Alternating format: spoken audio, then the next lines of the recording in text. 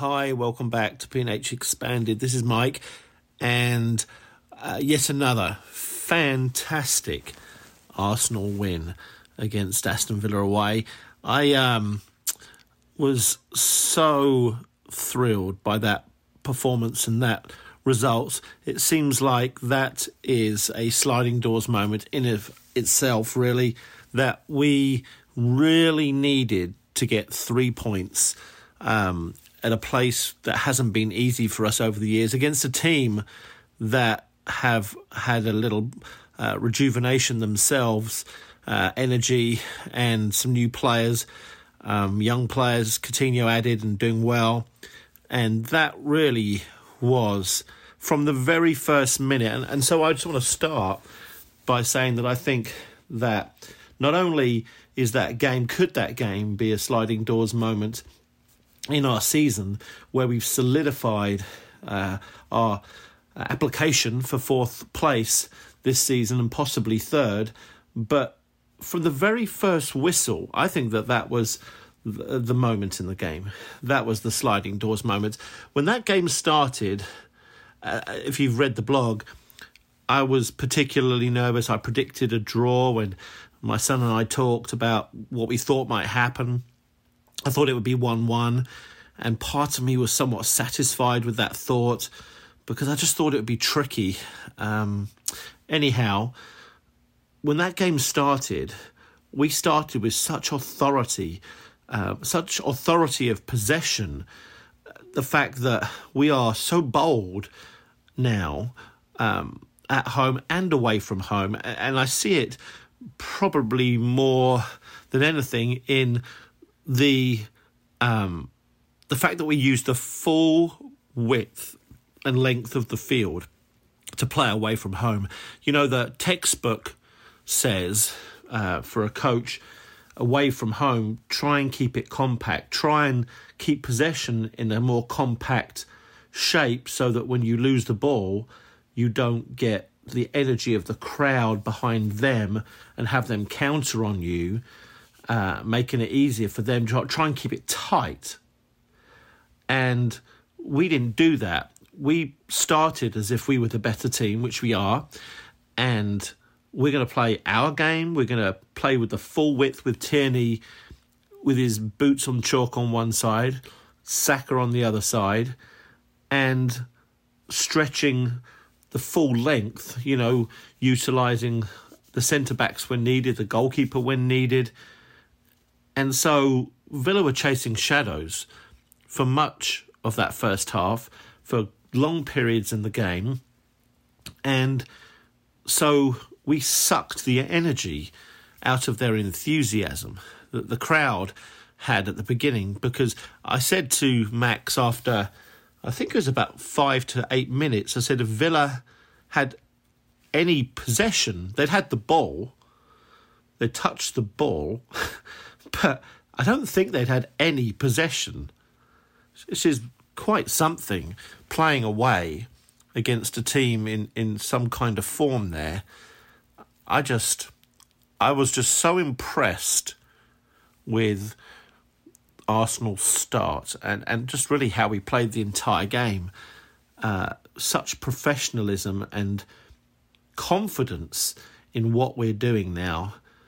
There's been an elevation, hasn't there? There's been an elevation over the last few weeks, months, not sure. But, you know, the fact that we are getting out of tight corners in the central areas, Thomas Partey in particular, that we move the ball with one touch to the point where I'm almost squinting and thinking, oh, don't do that. We're not quite good enough to do that. We're moving it too quickly, but it's working. And I'm thinking, where did this come from? This has sort of arrived quite quickly. The strength of the passing is now, you know when a team is hyper confident when they start pinging the ball at each other at the speed Arsenal are now passing it, and there's no lack in the first touch. There is the use of the one touch going in north, south, east and west rather than just south, as it did in the past. And chance creation, therefore, is up.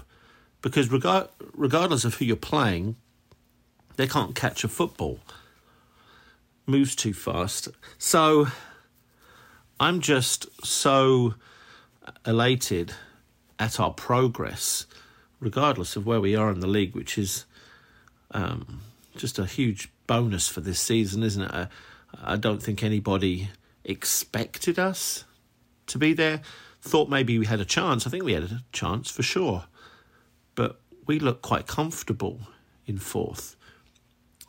Anyhow, the positive that I really wanted to bring out, as if that wasn't positive enough, was now taking a long-distance look at our squad and what we have at the club. We've gone and got ourselves... I wrote this, actually. I wrote a piece in the Gooner. I think it was not this last month or month before, maybe in December, about how our players are soon going to be valued. Like, actual valuation of our players by other clubs. 50 million for this guy, 80 million for this guy, 90 million for this guy, that Arsenal now have in their squad, from a squad that had very little value because the players were too old and they were out of form and had no consistency of reputation. And that's just changed so quickly. And then you look around our squad. I was listening to Arsenal Vision earlier and talking about our players and the value of our players and where some of our players are. I'll get onto that later maybe. But you've got a goalkeeper that I don't think anybody would want to switch with any other goalkeeper in the league, even though you might prefer Ederson or Alisson perhaps. I don't necessarily feel that way at all. But you've got him. You've got two centre-backs who you might be able to find a better centre-back in the league, and maybe Van Dijk or Ruben Diaz are better centre-backs, maybe. But they're not part of this partnership. And this partnership between White and Gabriel has been the cornerstone of our season, with the triangle with him and those two in Ramsdale. You've got a right-back who has had an incredible first season, Tomiyasu, and been a contender for man of the match in so many of the games that he's played. And would I want to swap him? Well, I don't see any other right back in the league that I'd want to swap for him. Tierney is a solid 7 out of 10 player. We'll move on to him maybe a little later.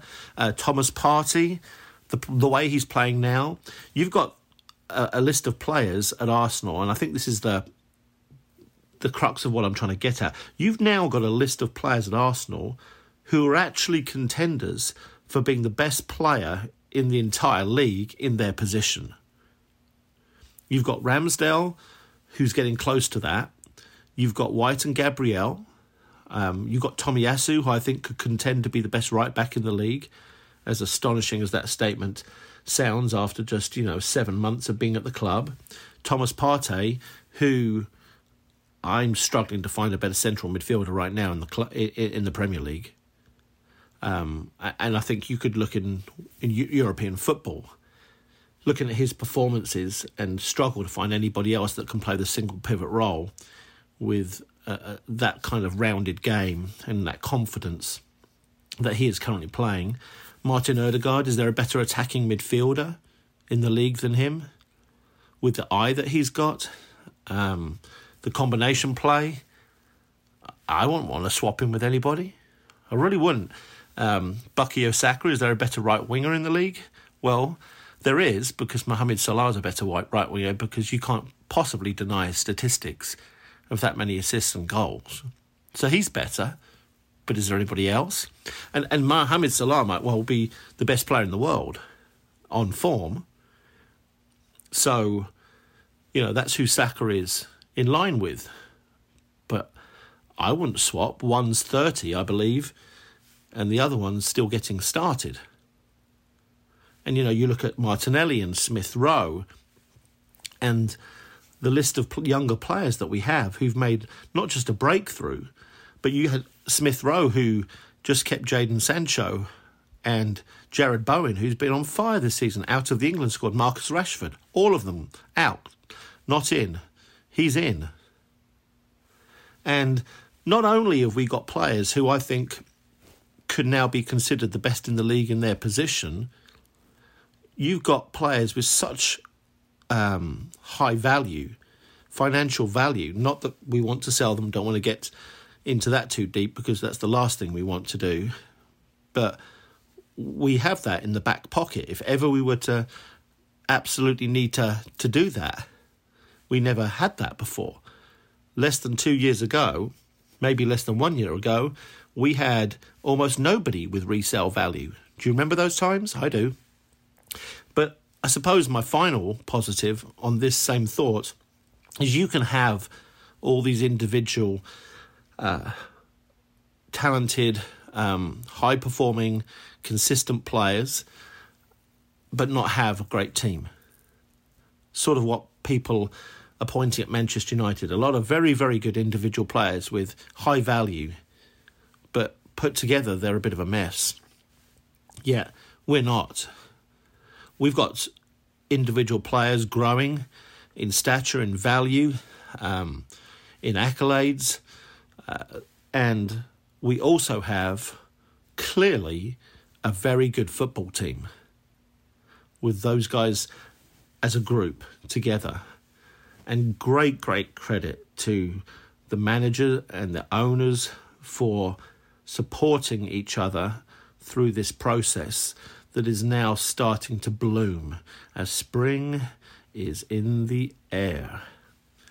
Well, I really don't want to be negative. Moving on to the next thought, I don't want to stock down, as Elliot would say, but I suppose it's somewhat of a false positive, in that I look at some players in the Arsenal squad now and watch them perform, and even when they're good, consistently good, I'd pick somebody like Cedric's been consistently good recently. Tierney's been consistently good.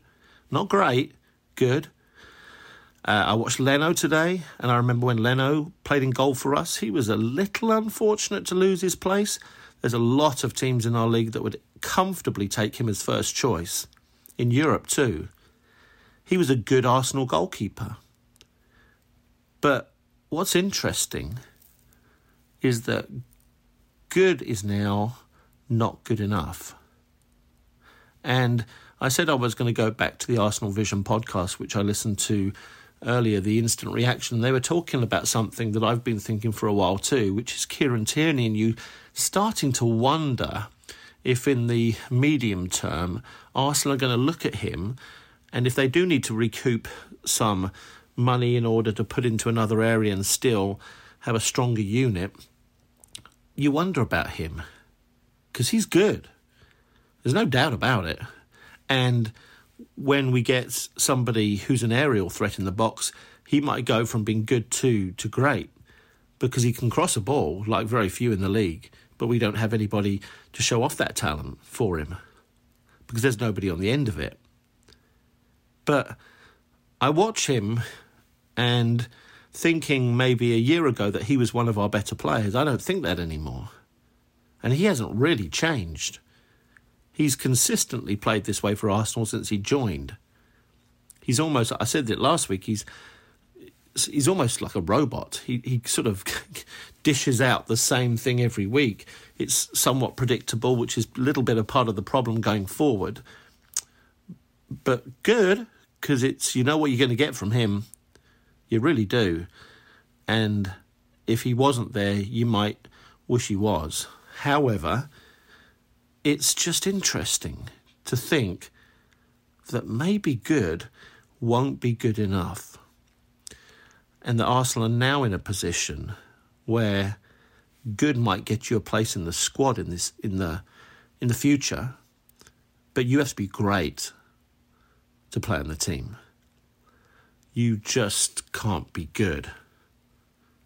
So Xhaka is another one that we look at, and if you take his highlight reel as you sometimes see on social media when they do the 2-minute highlight reels of each player, he's good.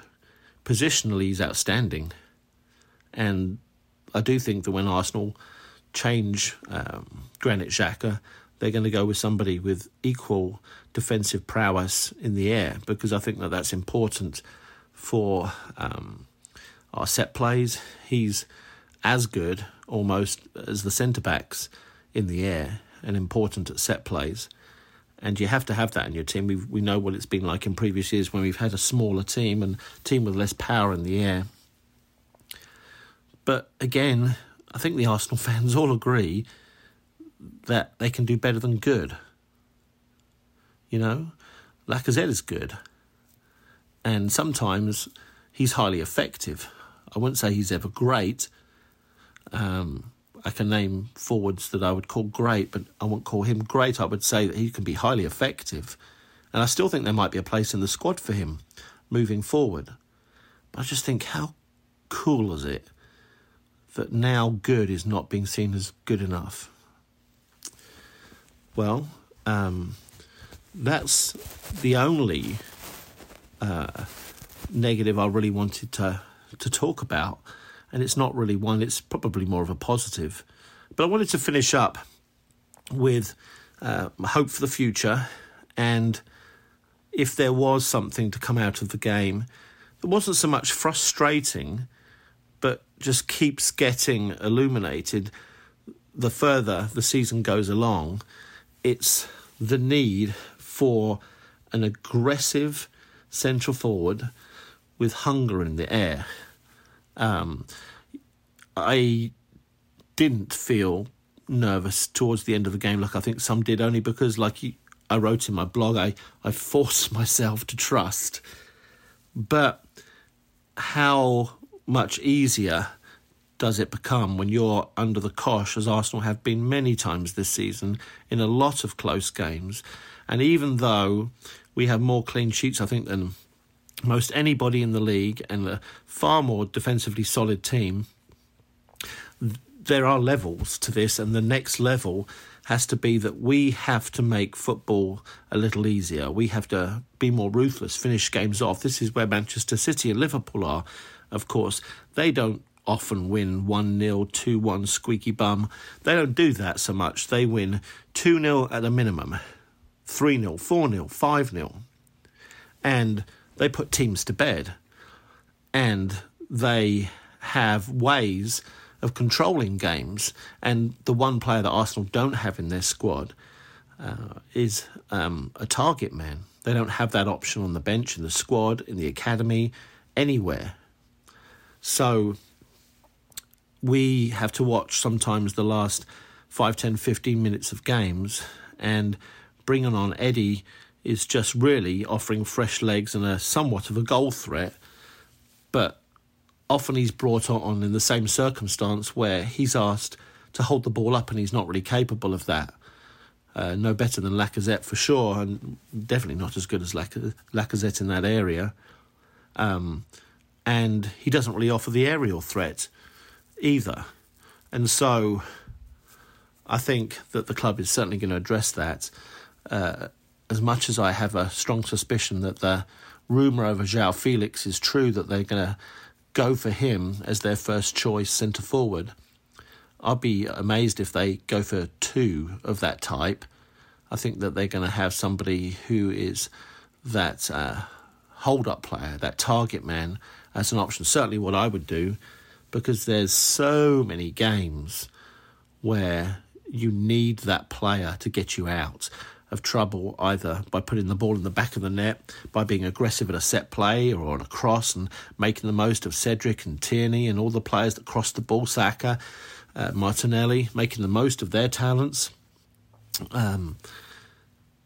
But getting out and watching Pepe and Nketiah in particular be nervous themselves the last 5 or so minutes and just whacking the ball forward, knowing there's nobody there to stop it coming right back in your face.